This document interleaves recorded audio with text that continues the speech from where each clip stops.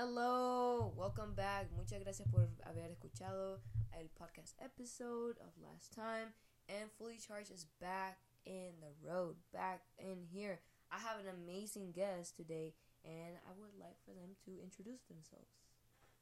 Hey, I'm Karlee, and I'm Stephanie's friend. I met her in our Chicla class, and yeah, we've just been we're in a group project together now, and yeah, thanks for having me on here. Of course. Actually, Carly is really, really cool person because she has a lot of insight to talk about our current episode title that will be Indigeneity. And so I wanted to ask you first and foremost, what does indigeneity mean to you? Well, I don't know, cause I guess I haven't really known about my indigenous roots for a while.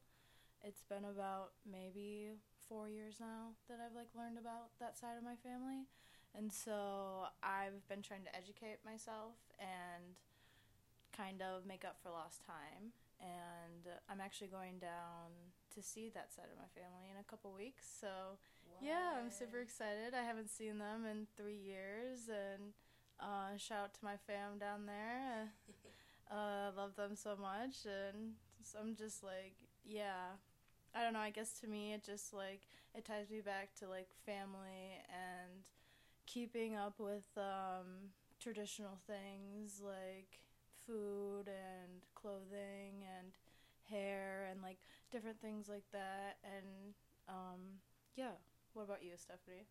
Damn, that's kind of crazy that your journey has started a couple years ago, and doing all that part of educating yourself must have taken, besides already what you do for school, is for your own personal growth and journey, and also for your community behind you, because sometimes it's hard being, I will say it, just non-white, or a BIPOC person, to learn about yourself and your roots.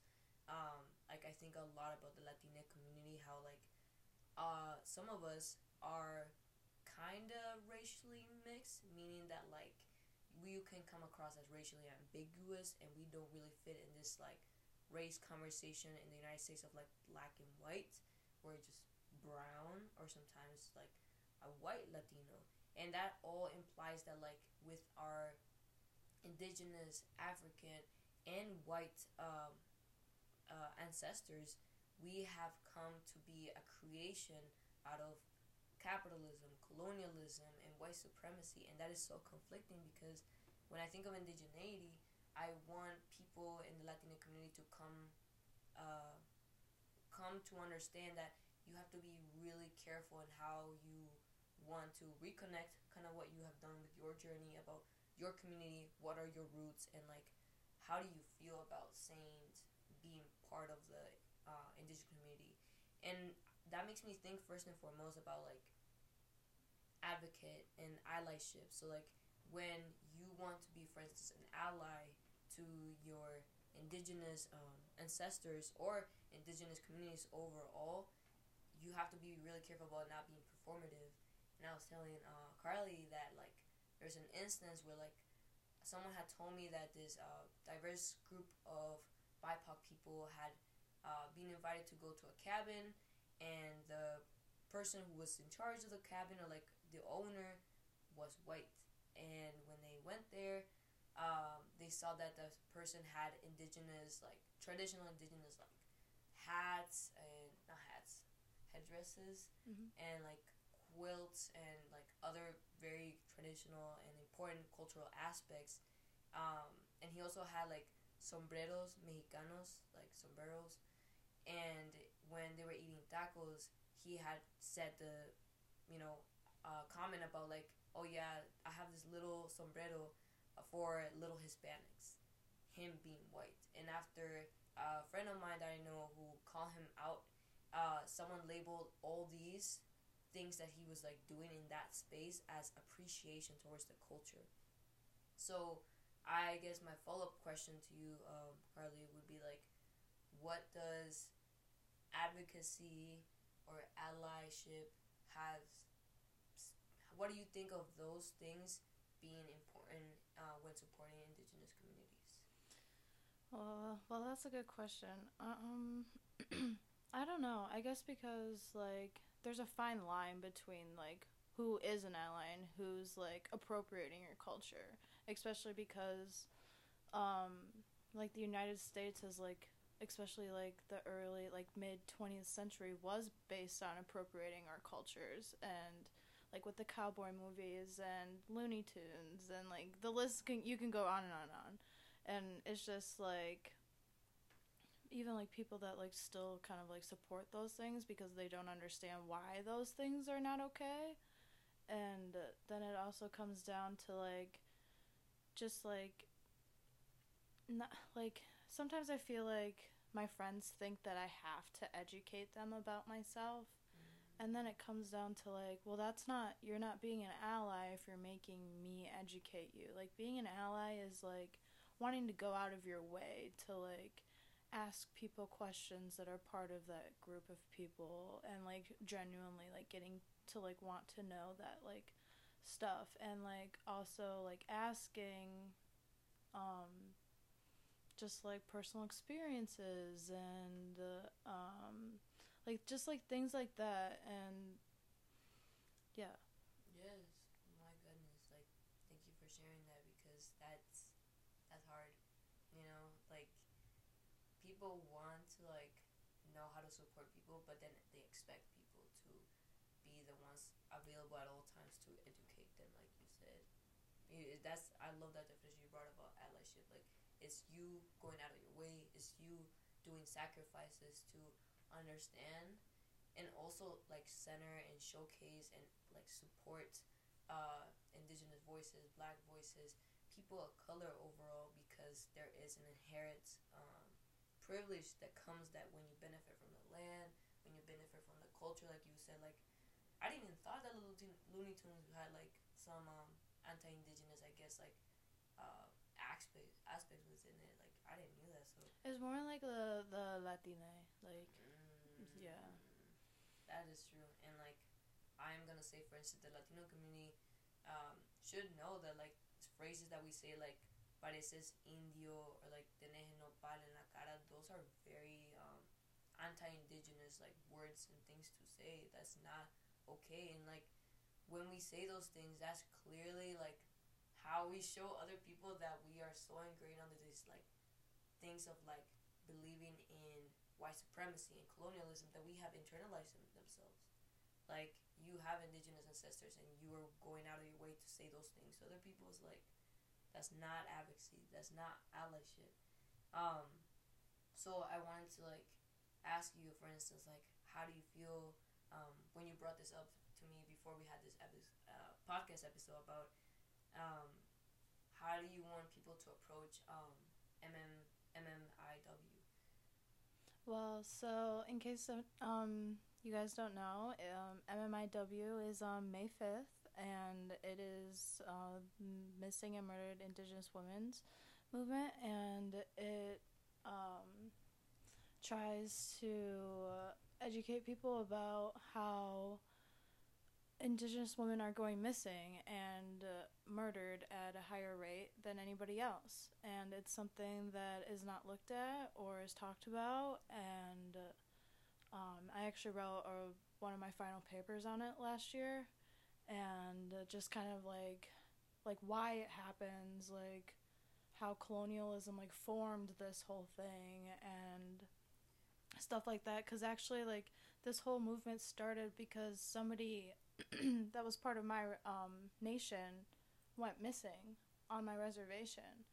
And so this movement just kind of hits a little bit harder for me, I guess, because like that was like somebody from my community.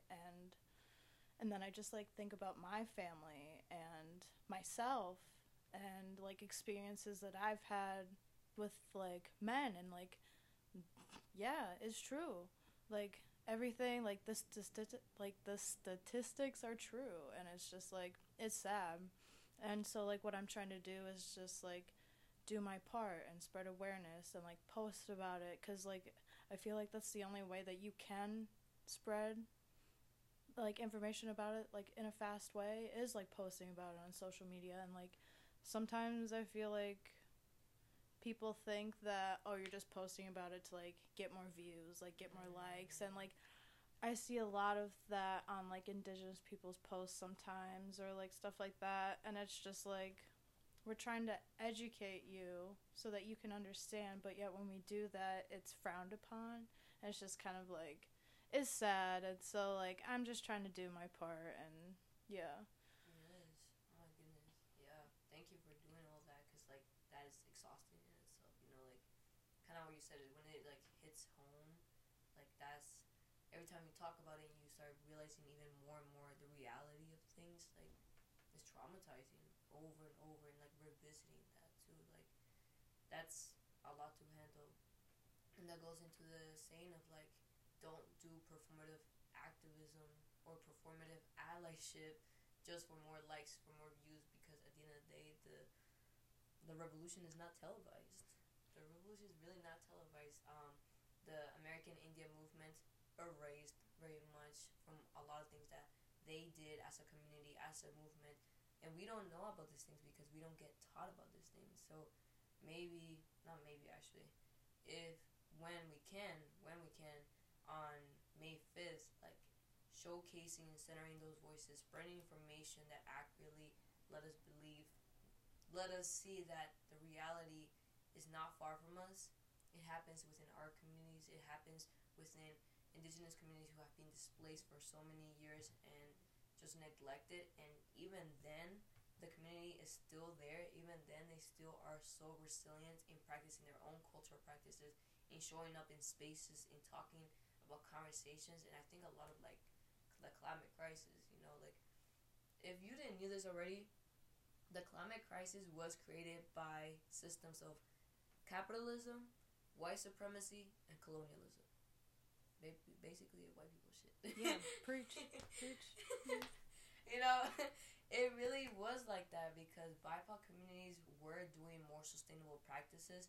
And I'm not just saying about like quite figuratively and like literally land practices, which they're still important, but also like the way we treat our communities when we look out for one another. Kind of what you said, like you are kind of part of like our community, so it's not like you have a responsibility, but it's honoring those people who are within your community, to advocate for them, to continue looking out for them, rather than like I don't know, I don't want to say like all white people, but white people can just enter a community and literally take up space and not give back to the community, like in the process, in the class we are in right now, like gentrification. They can quite easily just wipe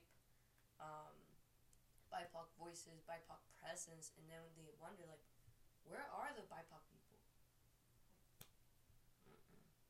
Nowhere, you kicked us out. Definitely not around you.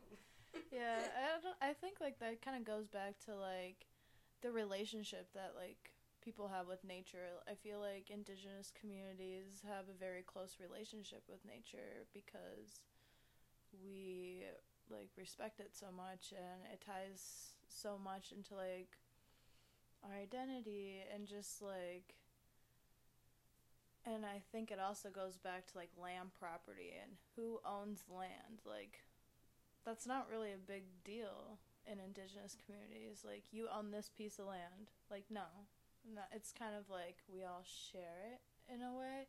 And so just to like see all this stuff going down, and like how climate change isn't really being taken seriously and all that stuff, it just like it hurts my spirit. Like it hurts your spirit kind of a little bit, because like you care about it so much, but it's like, you know, like besides just like educating other people about like trying to get your voice out there and like do everything that you can like politically and stuff like that, all you can do is just kind of like watch it unfold around you. And it's just like, it's sad to see a little bit. And like what does that mean for our future, and like what opportunities are we gonna have compared to like what previous generations have had, and like are our cultures gonna become even more lost because of all these problems. And I don't know, just kind of like a wormhole of thoughts, kind of a little bit, but yeah.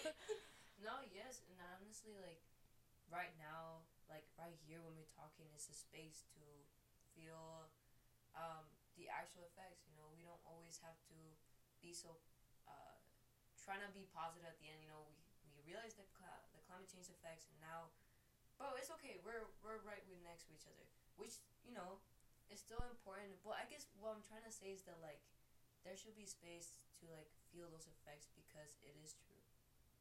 We are definitely gonna experience the climate crisis. Indigenous, Black, and people of color communities will, you know, disproportionately be affected. I think of first and foremost like Manunun and the Menominee Nation. Wild rice being such a delicate food that with rising levels of like more drought being seen and like more this unregulated, not what is that called, like not consistent rain patterns, it will be harder to like put it in the ground and like harvest it. I don't have a lot of language of farming to be honest. I'm trying my best in here to explain what it is. But like that's such a cultural staple food for the Menominee Nation and a lot of the Anishinaabe people. That if it's gone, what does that say about our community? What does that say about this nation and who we value? And that really attacks you at your soul and like your spirit. Exactly what you said. It really attacks you because it is so daunting. Like, you know, going to college, trying to get a degree so then you can have a job to like do your best in what you're passionate about. But then like you have this climate anxiety reality to it. To like, am I even gonna find a job in the profession I want to? Because what if there's no jobs? What if like chaos is an overwhelming umbrella to like how we're gonna approach our everyday lives? Clean water, clean air. What if we don't even want to bring children to this world? Like I have this conversation all the time with my friends. Like, yeah, me too. Right? It's like a genuine question that like I feel like we're gonna have to ask ourselves if like nothing changes. And I think about that all the time. Like, what, like, do I even start a family? Like, I don't know. Like, I would never want to bring another person into this world if it's like gonna be horrible. But then it's like that's not, you know, like I don't know, I feel like then I'm missing out on what I've always wanted to do at like some point in my life, you know. But it's like it comes down to morally, like what do you want to do, I guess. And there's a lot of questions like that lately. Yes, and it's so hard to deal with it because you know it's you realizing that you are bringing a human being who will grow up and have their own opinions, have their own political beliefs, or you know their own set of norms and what they want to live as their life authentically. So that means that you want the best for them. You know, you kind of like giving a part of your body to the world. But if the world is not set up for them to like survive in, why would you want to bring that human being if you don't even want to harm them? Exactly. That's like, yeah. We were watching. Have you ever seen the movie También la Lluvia? Mm-mm. It's based on like the colonization of the like when Christopher Columbus first came over, and this guy is making a movie in Bolivia about the colonization at the same time of the Guerra del Agua in Bolivia, in Cochabamba. And they were filming a scene on where these indigenous women were gonna have to like, they didn't actually have to do it, but they would have to like pretend like drown their babies so that because it was either like Christopher Columbus's like people like got to the babies first, or like, yeah, and they had to like decide morally on like what's the best decision to do for their baby, and obviously they did what they had to do because they're not going to give them to the conquistadors. So it just kind of like, it reminds me of that. And like in a split second where like you have to make that choice, and it's just like Indigenous people always have to make a choice like that. Never a white person. It's always an Indigenous, like any BIPOC person. It always seems like you have to make that choice, and it shouldn't have to be that way because a white person's never had to make that choice before, and they don't have to experience the generational trauma of feeling that choice. Like I experience generational trauma on a daily basis, and it's something that I never realized was I was like, oh, that doesn't like affect me at all, you know? Mm-hmm. And like, cause I was like, I've never really known a lot about my family, so like, it doesn't affect me. Oh, it affects you, and you just don't know it until you realize it, and like you realize like, oh, that's why I feel that way. Like once you finally educate yourself on like family history and stuff, like my grandma going to the residential schools and like that's why we lost our family lost speaking our native language because she would never speak it again once she came out of the residential school, and like she would never talk about the residential school either except for like a few handful of times. And there's a lot of other family drama, but it's just like that's normal for us, and I think that's kind of what I want to like put out on this podcast is like things that I think are normal aren't normal to a white person. Like I think that like all this like complicated things that I have to go and struggle through like my whole entire life are like it's like an everyday thing, but it's not. It's not. And I guess I just want like everybody else to realize that isn't part of the BIPOC community that life is hard, you know, and we have to deal with so many things that white people don't have to. And I hope that they somehow maybe wake up one day and realize that, damn, they got a lot of privilege, and I hope they use it to do something nice, because if I had that, I'd be doing so much stuff for my community and my family and trying to get it, like, so, like, I could be, like, better and better myself, and I wish I had that opportunity as a, like, yeah. Yes. Oh my goodness. Thank you for sharing that. It's so important when we say, like, white privilege shows, because what you had thought, like, what you mentioned, like, the given of, like, oh, everyone deals with this, or, like, it could be, like, oh, you know, this is a normal thing, or, like, it does not affect me. Like, I know it happened, but it does not affect me. Yes, it does. And it shows up in the most strange situations, or it could be like in such impactful situations. Like I think of like triggers, for instance, when I've been like talking about this over and over and over, or like I heard that some people were saying that the land acknowledgement is literally for non-Indigenous people because you acknowledge it for the Indigenous people. And yeah, just, like, I don't know how like, honestly, when I see that on, like, the bottom of our professor's emails and stuff, where they, like, I acknowledge the land, like, okay, but you still took this land away from, like, these people. Like, yes. You still built all these buildings on this beautiful, beautiful, beautiful, like, I don't know, like, group of lakes, and just, like, you tore apart all of that. Yes. I don't know. I just kind of, like, yeah, you acknowledge it, but you ain't doing anything about it to change it, so... Exactly. Cool, I guess. Like, kind of also, it's like, I don't know. I'm like, okay, whatever. Exactly. What am I supposed to say about that? Like, I'm not part of that, like, nation, so, like, I cannot speak for that nation, but it's just kind of like, I don't know. It's performative. Yeah, exactly. And definitely performative, like, and it sucks. It sucks because, like, they're constantly reminders of, like, we are on stolen lands, and that is great for the non-Indigenous people, but for the Indigenous people, it's reliving that trauma. It's like bringing up triggers, bringing up flashbacks, like, dang, they can never catch a break. They really can't.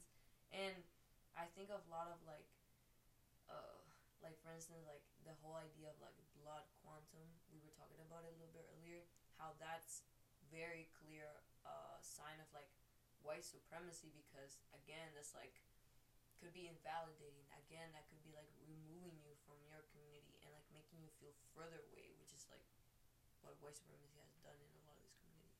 Yeah, because I actually have a really good. I have a perfect story for this. I was at work one day, and it was in the summer, and I work at a cheese store, and a person comes in, and he asks me to get some cheese for him, which I do, and then just making small talk, and he ends up going to like where in Wyoming, kind of where my reservation is, and he is like, "Oh, you must not be a lot of Indian because you look a lot like you look white or something like that." And I was like, "What?" I was like, "Oh, you can't like, like why do you just like guess what my ethnicity is without even asking?" And it's just like, cuz first he asked me if I was Latine, and I was like, "Okay, well, I get that all the time. Like, I don't really, like, please don't assume, but I'll correct you."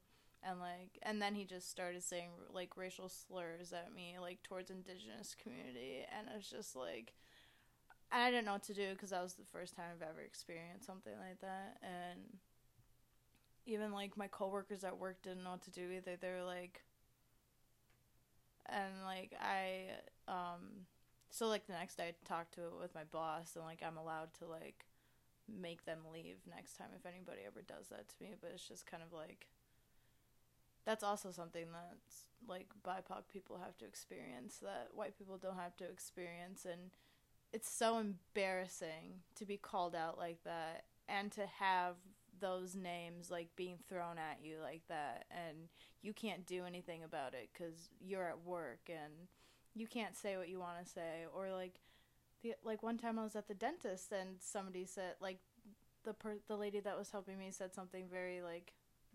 miseducated, and she said "Oh, when tribes talk to each other they must use sign language, right?"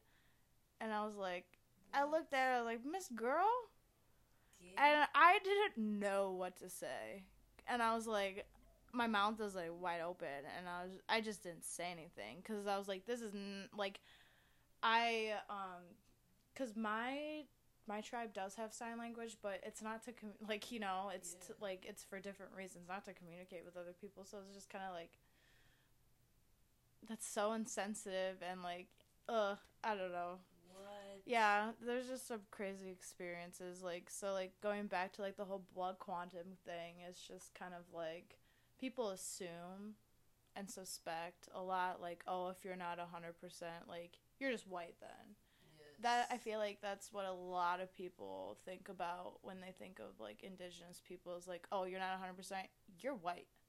And you're nothing but white. Like, yeah, I may not be 100%, but, like, I still have my ancestors. My ancestors still back me up. Like, I can feel them. Like, they're all around me all the time. And it's just like, shut up, white boy, you know? Yes, shut up. Like, you don't even know nothing. You don't even know nothing about me. Why are you, like, assuming all this stuff? Yeah, exactly. Yeah, thank you for sharing that, like, that's so, ugh, that sucks. That sucks because you're not in a place of power. You were at work, and you're just, being a target there, and, like, people are just throwing things at you, like, words and things like that. It makes you relive generational trauma and, like, our everyday, like, structural violence we have to navigate through, that white people will never understand what that's like. Going to a space and, like, feeling that you're othered, and also, like feeling that you are not being humanized because of all these comments that people are saying, just makes you realize that the uneducated people have gone so far to just get by every day without being corrected. I hate that. Like, having to correct white people is exhausting. And it shouldn't be our job. Exactly. It shouldn't be our job. No, shouldn't be our job. But when, like... Because I should be getting paid for it then. Where's my money? Money. Reparations. Please call for reparations, because, oh my goodness, people, like, sometimes ask... like, literally, like, my great-great-great-grandmother floated down the river and pretended that she was dead so that she could survive a massacre that happened on our land. And it's just kind of like, you know, like, you don't have to, live with that, like, feeling of hearing that story and knowing that a family member had to do that so that you could be walking on this earth right now to live. And it's just like... Yes, and where are these narratives? You know, like, people don't get taught about this. Like, we just throw that word around, like, genocide, massacre, that we have been desensitized from them when we don't realize about the real implications that implies in their families and that person's health. And then in the generations that comes, kind of what we were saying, generational trauma that is so hard to cope with, you know. So I applaud you every day for, like, walking on this campus. No, thank you. So, you too. Whitewashed. Yeah. And I just, like, even, like, the things that we learn still are, like, whitewashed. Not necessarily, it's a little better in college, but especially in high school, everything's whitewashed in high school. You don't learn anything. Like, not even, like, in Spanish class, yeah, you learn a little bit, but, like, that's not enough time. Yes. And, like, you need more time to, like, be able to educate yourself about everything. And even history classes, whitewash, you never hear about any BIPOC leaders, or, like, if you do, it's only in the big parts for, like the civil rights movement, or, like, those big things that only happen for a certain period of time. You don't ever, you always hear about George Washington, Abraham Lincoln, like, all those people, but you don't hear about everybody else. You don't. And it's just, like, where are those voices? Like, how can we get those voices, how can we give those voices, like, a spotlight? And how can we get more people to, like, have a desire to, like, genuinely want to educate themselves and appreciate and understand, like, where BIPOC people are coming from and what their daily struggles are compared to, like, a white person and things like that. Quite literally, I think of the fact that, like, people call the climate crisis as, like, existential threat, which it is, but let's be realistic when we think about BIPOC communities who have always faced an existential threat. I think of Indigenous, I think of Black people, like, going through processes where, like, systems of oppression have literally tried to wipe them out. And look, they're still walking on this earth today because of the strength and resiliency of ancestors that brought them here today. And the fact they are, like, you know, like, voices who are not still being centered is, like, quite crazy to me, because, like, if we want to tackle the climate crisis, it has to be at the root of all of this, and that is, like, white supremacy, colonialism, and at this point, it sounds like but it's true though. That's literally what most of our, like, social problems are today. Like, it goes back to how this society was formed, and like, what the consequences were because of that, and all all the, like, generational trauma you have to deal with, and, like, the racial hierarchy that is now locked in place. Yes. For probably, we won't ever see that dismantled, I don't think, but we can sure try, but I don't think we will, based on how the climate strike stuff is going. Like, if nobody will listen to them, we've been fighting for our rights ever since people have discovered us, so how do we expect to see that?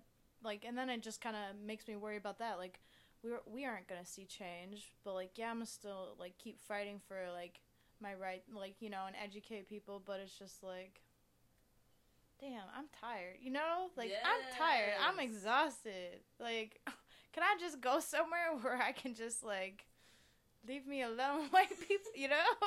Like, I just want to be myself, you know? And sometimes I feel like I can't be that way. But it's glad to, like talk to people, like that are part of the BIPOC community, and it makes me feel like I do have a voice, and, like, it does matter about, like, my story. And, yeah, so I'll say it over and over again, thanks for letting me come on here, because I think something like this is so cool, and, like, to be able, because I wouldn't know how to make a podcast like this, so do all that stuff, so be able to do something like this, and maybe get my voice out there and somebody will listen to it. Like, I think that's cool. I think that's cool. One step at a time. So. One step at a time. Anytime you ask me how, I'll show you how I did it. And so you can start your own little thing, maybe. But definitely, like, that message, what you said, like, damn, we're tired. It's been so long. We have been doing this for generations. Like, it's great that people are waking up with, like, the climate scientists being harassed, quite literally, when doing climate strikes. But BIPOC people have been doing this for the longest time, and it implies a lot of trauma because I think of, like, indigenous leaders, like in Honduras, Berta Cáceres, who is a Lenca indigenous person, who protesting for a sacred land in there, and then when a company tried to come in and build a dam on it, she said no, and she made her community, like, collectively come together and mobilize them to say no and tell this company, like, fuck off. Like, can't you just leave us a dam alone? Don't touch our lands. We don't even, like, she was even saying, like, don't you want, someone had asked her, like, do you want, like, electricity for your community, blah, blah. She's like, we never even asked y'all for that. Y'all just assumed that we needed that. Y'all, like, look at us primitive, and, like, y'all just assumed that we needed that. So, just fuck off if the community doesn't want it. And when doing so, she was successful in not getting the dam on the sacred river of Guacarque, but she was, at the end, murdered in her own household with doing climate justice activism. And there's countless of other stories of other indigenous people who have done the same. So why are we just waking up now? Is it to the point where, like, you have to see a white person suffering for you to wake up? I think it's sad, but I think it's true. Like, yeah, like Ukraine. Yeah, like, today's society is just based on that. Like, if it's not, like, affecting them, like, why should they care until it does? Exactly. Or somebody else is caring about it, then all of a sudden they have to care about it too, Yes. So I think it just kind of goes back to that, and people just need to, like, if you believe it, like, if you want to stand up for people and actually do it and, like, help us, and, like, more numbers is better, and we're not going to turn people down that want to help us fight for our rights, and I don't know. Exactly. So that comes the piece of, like, not performing an allyship, and that means, like, calling out the people who say anti-indigenous, anti-black slurs, or doing sensitive comments, or just when we're in spaces where, like, clearly not all voices are represented, be mindful of that and what perspectives are being shared and agreed upon. It comes to the idea of, like, you cannot change the world overnight. We know that. But you can change people's lives. And if your comments, so you call out someone, does leave a stamp on them and realize, like, what they did was fucked up, you did something better. Or at least for the BIPOC community who's not always represented, the BIPOC community who have been marginalized, disenfranchised, oppressed. We are resilient, but we also are not always strong. So, honestly, like, stop calling like BIPOC people, like, strong, especially, like, black women, when they get called, like, you're so strong for doing all this. Like, damn, you're, like, putting them on a pedestal on realistic goals of, like, she can always, or they can always do this work of, like, educating people about struggles. No, it's exhausting, like you said. It's tiring. It kind of reminds me of, like, imposter syndrome too. Like, when you, like, always tell these BIPOC women that they are strong. Like, when people tell me that, it, like, thank you, but then when I do, like, when things happen to me that are good, I feel like I don't deserve them, or, like, wow, this is actually happening to me, and I've always thought that, like, that's normal, that everybody feels that way every single time, but no. And yeah, and it's, yeah. Damn. Yeah. That's generational trauma, yo. Yeah. That's a real life implication, because when you're fighting for something for so long, and then one good thing comes along, you're like, this is weird. Seems out of place. Yep. What is the sausage? Yeah. Like, what's the consequence of this good thing? Like, what's going to happen to me now? That's anxiety. Yeah, for real. For real, though. Oh, my goodness. Well, um, I guess we had a really fruitful conversation. To be honest, thank you so much for like sharing your thanks for having me on. sharing the space and sharing like your thoughts about this. I definitely learned a lot on my side about you and about like all these like ongoing conversations that need to happen. And yeah, I wanted to close it here unless you have any other more things that you thought you wanted to bring up. No, that's about it. Thanks. All right. Thank you so much for everyone listening. Please tune in the next episode. And other than that, adios.